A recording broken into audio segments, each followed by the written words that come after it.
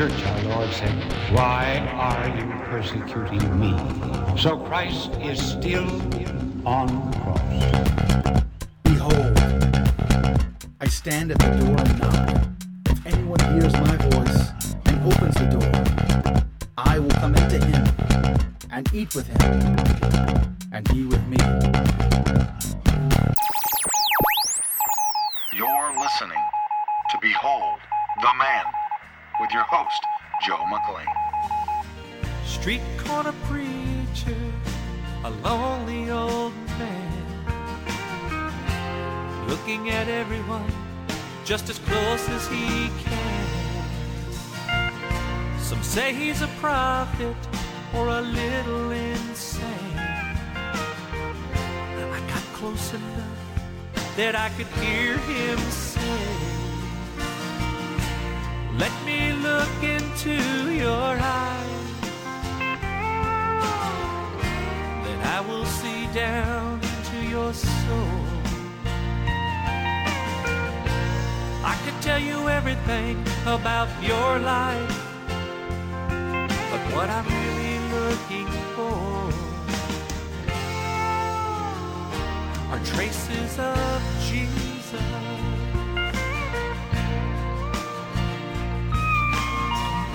I try to get past him in the midst of the crowd, but I hear him call me like no one's around.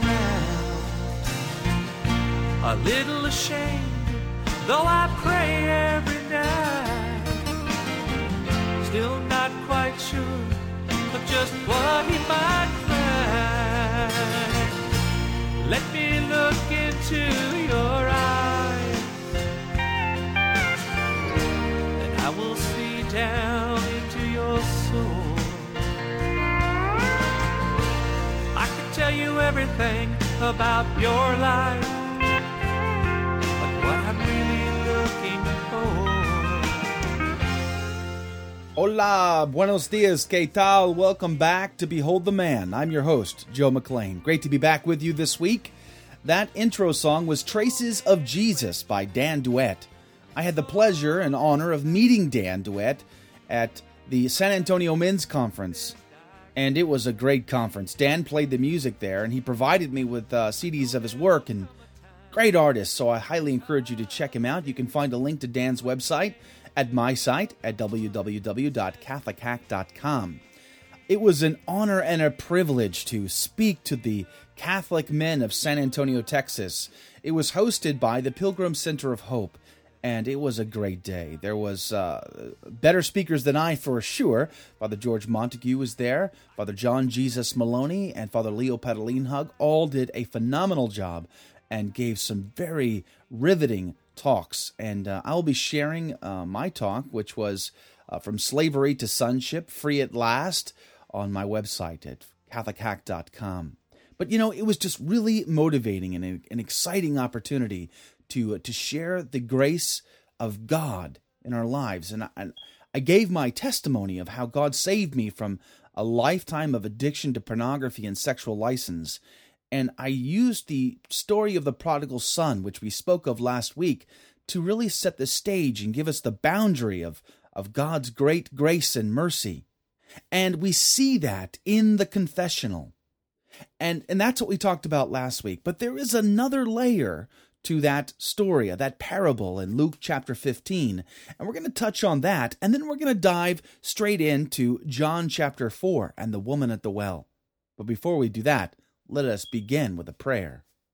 In the name of the Father, and of the Son, and of the Holy Spirit. Amen. All glory and honor and grace and blessing be to you, Almighty God and Father.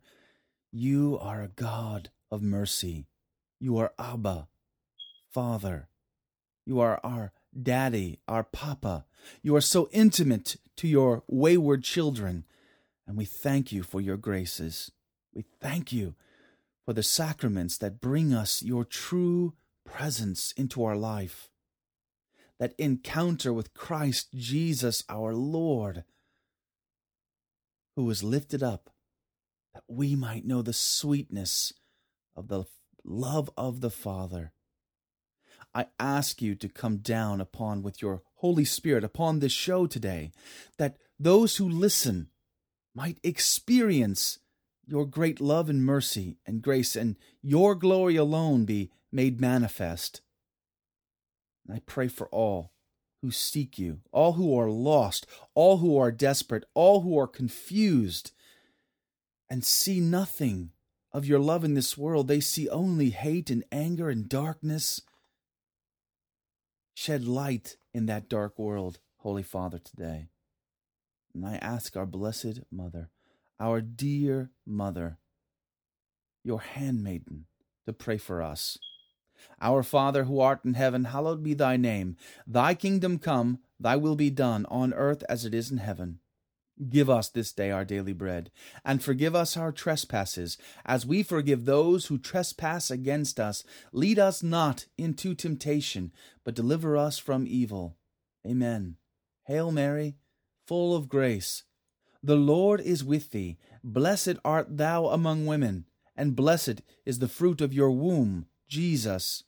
Holy Mary, Mother of God, pray for us sinners, now and at the hour of our death. Amen. In the name of the Father, and of the Son, and of the Holy Spirit. Amen. Well, as I said last time, we spoke of the parable of the prodigal son, which is found in St. Luke's Gospel, chapter 15, starting in verse 11 to the end of the chapter. And what I shared with the men was the sweetness of God's mercy. And I just truly love that verse 15, chapter 15, verse 2, when it says that this man receives sinners and eats with them. That is exactly what happens at the sacred and most holy Mass.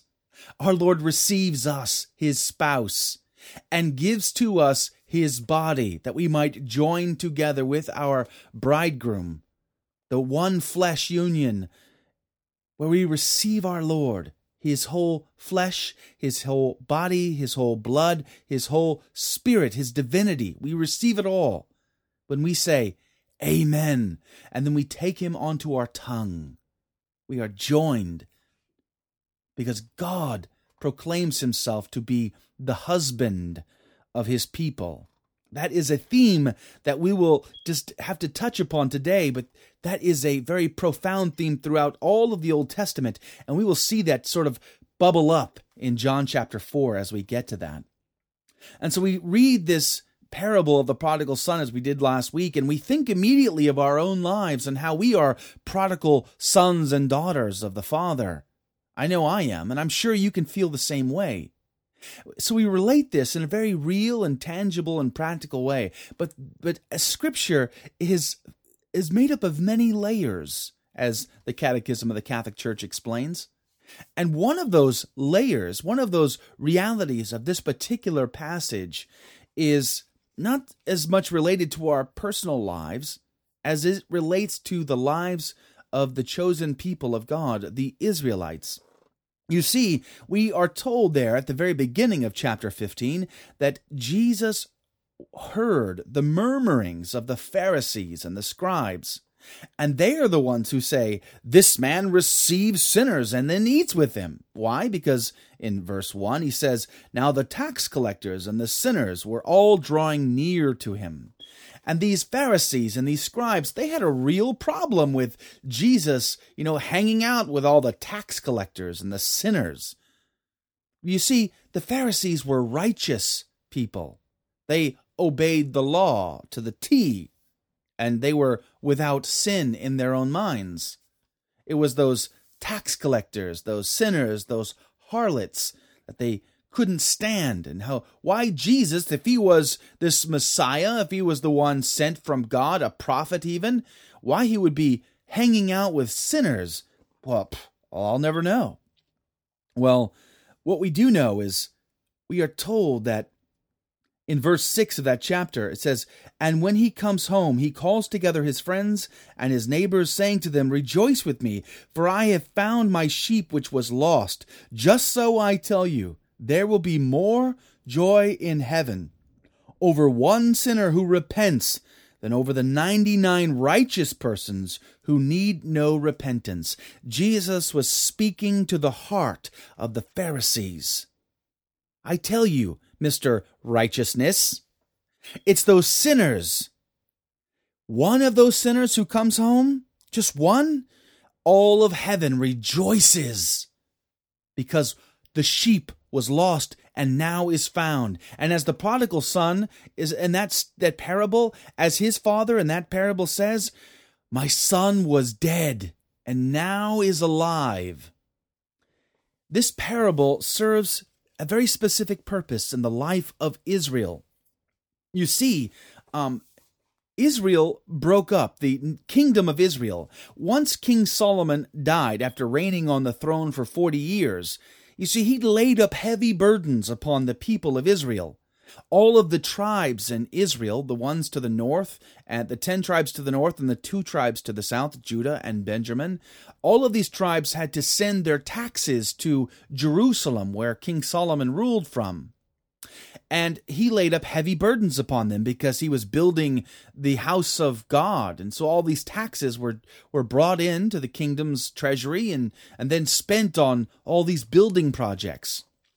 Well, when King Solomon died, his son took possession of the throne. And so the Israelites, the 10 tribes to the north, came to see their king and said, 40 years of all this heavy taxation is really kind of too much. It's time to scale it back. And what do you say, King? Do you mind giving us some relief from all these heavy taxes? And so what the new king say? Did he say, sure, I understand, no problem, we'll see what we can do? No, instead he says, my father's loins don't compare even to my pinky finger.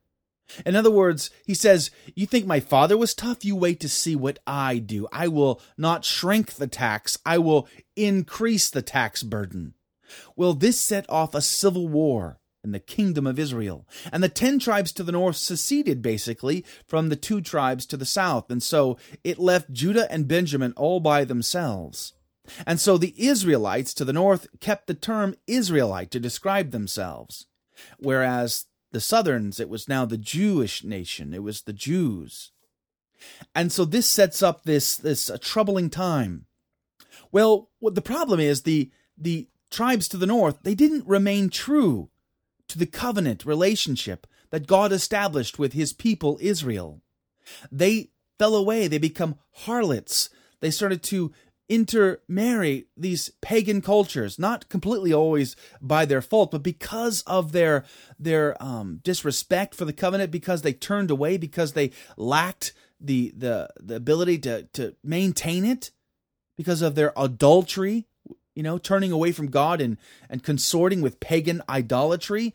The Assyrians, God allowed the Assyrians in the 8th century BC to come down and decimate the 10 tribes to the north.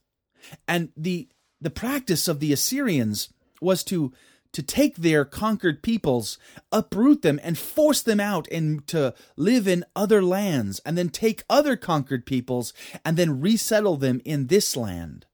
And so the Assyrians brought in 5 different conquered peoples to come in to this land.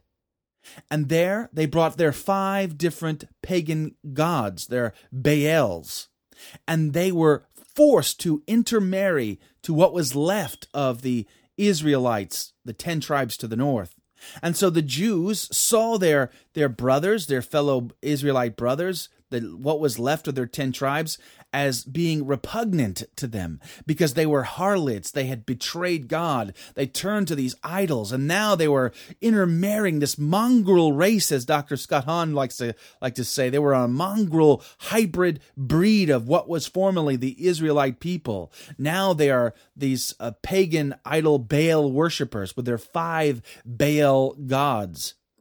So this sets the stage for when Jesus enters the scene. When the Messiah comes, he sees this division between the Jews to the south and the Israelites, or what would be called the Samaritans to the north, Ephraim, really.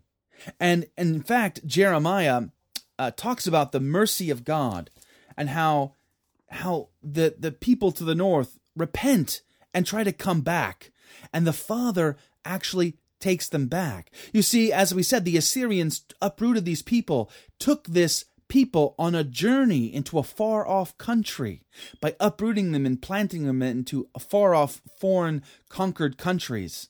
Just like the younger son in the parable of the prodigal son, who takes his possession. He almost wishes his father dead, takes his inheritance, and then goes off into a journey into a far-off country where he becomes fully paganized because he squanders his property in loose living, and there he becomes destitute, and a famine arises, and he joins himself to the citizens of that country, to a particular citizen of that country, who then sends him into his field to feed the swine. This is, again, repugnant behavior to the Israelites, to the covenant relationship. You see, the pig was an unclean animal. And so for an Israelite to be anywhere near a pig is just repugnant. It's just vile. It strikes at the core of who they are, the core of what they believe. And he was so desperate he had to feed the pigs. And he actually longed to eat what the pigs ate because he had nothing.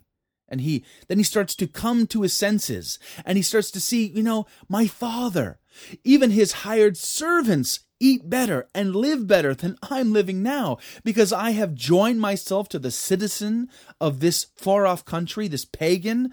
I can't even keep the Sabbath. And I feed the pigs. It's his lowest point ever. And then he desires to come back to his father and there beg his father's mercy. And in Jeremiah chapter 30, starting in verse 18, we see how our Lord keeps this in mind when he's telling this parable. He says, quote, in Jeremiah chapter 30, verse 18, quote, I have heard Ephraim bemoaning. Thou hast chastened me, and I was chastened. Like an untrained calf, bring me back that I may be restored. For thou art the Lord my God. For after I had turned away, I repented. And after I was instructed, I smote upon my thigh. I was ashamed, and I was confounded, because I bore the disgrace of my youth. Is Ephraim my dear son?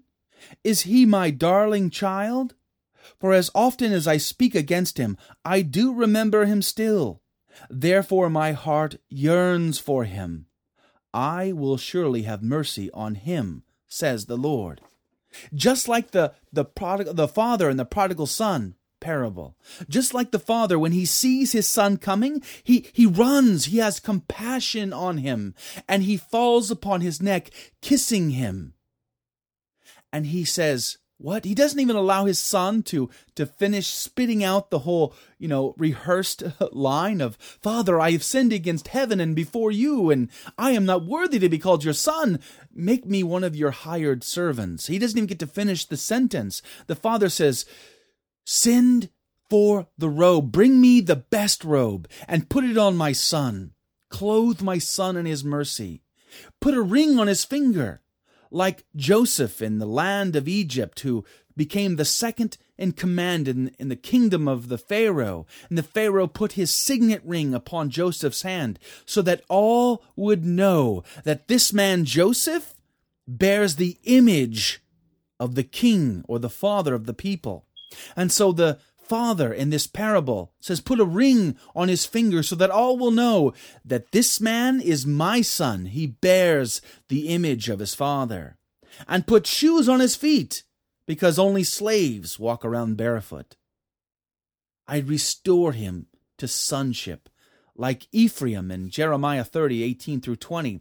Ephraim, who is, by the way, the youngest of the 12 in the Genesis narrative. He is the nephew of Judah and the youngest brother in the tribal family of Israel. And you can find that on Genesis chapter 48, verse 14. So Ephraim, representing the northern 10 tribes, the Israelites. Ephraim, this younger of the sons. And Judah, the older of the sons. The Pharisees are representing Judah in this parable.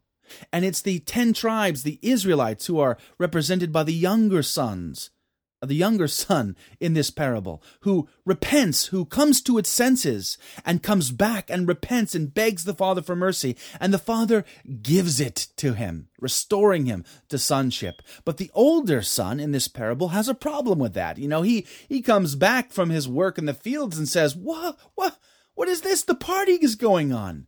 And his father has to come out and say, "Son, you were always with me. Everything I have is yours. But your brother, he was lost, and now he is found. He was dead, and now he is alive." This is Jesus speaking to the heart of those Pharisees there in chapter 15, verse 1 and 2. He's speaking to the heart of these Pharisees. You who are righteous need to have mercy upon the sinners. You have the chair of Moses, as we read in St. Matthew's Gospel. You must live by example. You must teach by example. So he's trying to tell these Pharisees that they are representing, in this story, they are representing the tribe of Judah. And it's Ephraim, the younger son to the north, the 10 tribes who are represented in this parable, that they come together again in full restoration. Jesus, in his love and his mercy, brings forth this story of God the Father loving his 2 sons, restoring the family of God. Now, what's interesting is we see this actually playing itself out on the other side of this coin. Now that we've seen this being told to the people of Judah, now he's going to do this to the people of Samaria, or the 10 tribes. He's going to go there, and he's going to give them a similar experience. And we read about this in John's Gospel, St. John's Gospel, chapter 4. Now it says, quote, "Now when the Lord knew that the Pharisees had heard that Jesus was making and baptizing more disciples than John, although Jesus himself did not baptize, but only his disciples, he left Judea and departed again to Galilee. And he had to pass through Samaria. So he came to a city of Samaria, called Sychar, near the field that Jacob gave to his son Joseph." Now, actually, he didn't actually have to go through Samaria. Most Jews who needed to go to the south, or to the north rather, to Galilee, they went around Samaria. Because again, back in the 8th century BC, the northern tribes were decimated by Assyria, and they were intermingled with these 5 pagan cultures who brought their pagan Baals, their 5 pagan Baals, which is a Hebrew word meaning my lord or my husband. For instance, Abraham, who had a concubine, his concubine referred to him as my Baal, but Sarah referred to him as, her husband or her love. There's a bit of a difference there. One is intimate, one is much more formal and appropriate. Concubines, they don't have true husbands, they have lords or masters, really. And so they brought their 5 Baals, their masters, their pagan gods, and they intermarried with these 10 northern tribes of Israel. And so they brought about idolatrous worship, and they intermixed that. And so these Israelites in Samaria had a mixture of true worship to the one true Father, the one God and his covenant, mixed in with some pagan idolatrous worship. And that was all done there on Mount Gerizim, where they actually had a temple, a sanctuary where they offered up these sacrifices. But that too was destroyed around 128 BC, I think. And so Jews avoided Samaria because they were repulsed by this whole situation and this division between the Samaritans and the Jews. And so they would always go around. But our Lord, no. He never hides in a bush. He never runs the other way. He never avoids even a very difficult situation. He meets it head on. He faces it eye to eye. And so he goes right up through Samaria and happens to stop at a well there in this town of Sychar at around noon, by the way. And so he says, I'll back up to verse 5. So he came to a city of Samaria called Sychar, near the field that Jacob gave to his son Joseph. Jacob's well was there. And so Jesus, wearied as he was with his journey, sat down beside the well. It was about the 6th hour. Now, the 6th hour is noon. So here our Lord, Jesus, is at a well at noontime. And it says, quote, "There came a woman of Samaria to draw water. And Jesus said to her, 'Give me a drink.' For his disciples had gone away into the city to buy food. The Samaritan woman said to him, 'How is it that you, a Jew, ask a drink of me, a woman of Samaria? For Jews have no dealings with Samaritans.'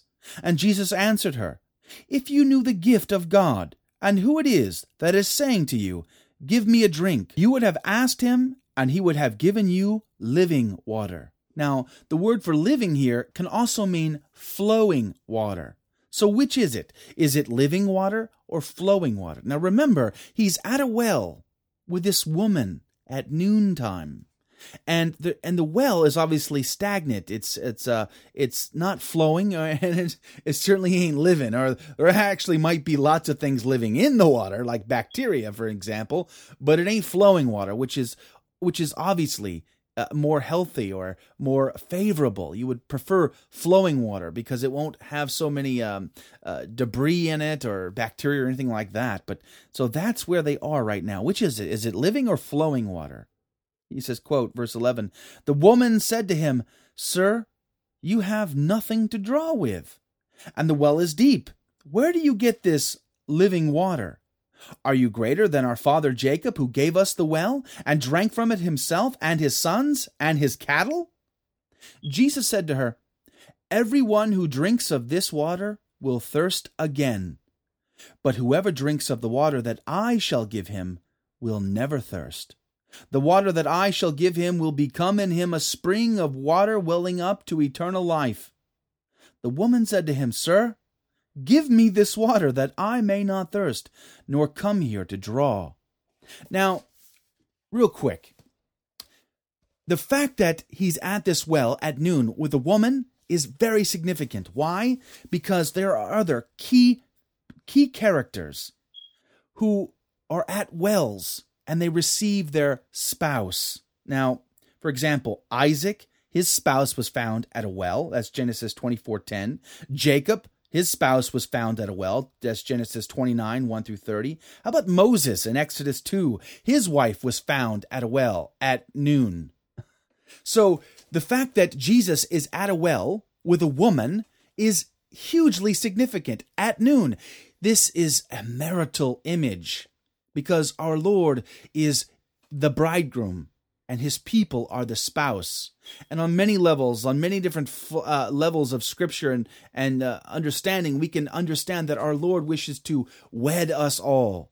He is seeking the salvation of all, but he is trying to restore the people set aside by God, the people of Israel. He's trying to restore them. And he's gone and he spoke to those Pharisees. Now he's coming and he's speaking to the Israelites, the Samaritans, the people of the 10 tribes and what's left of them. And he goes on to say in verse 16, Jesus said to her, "Go, call your husband and come here." And the woman answered him, "I have no husband."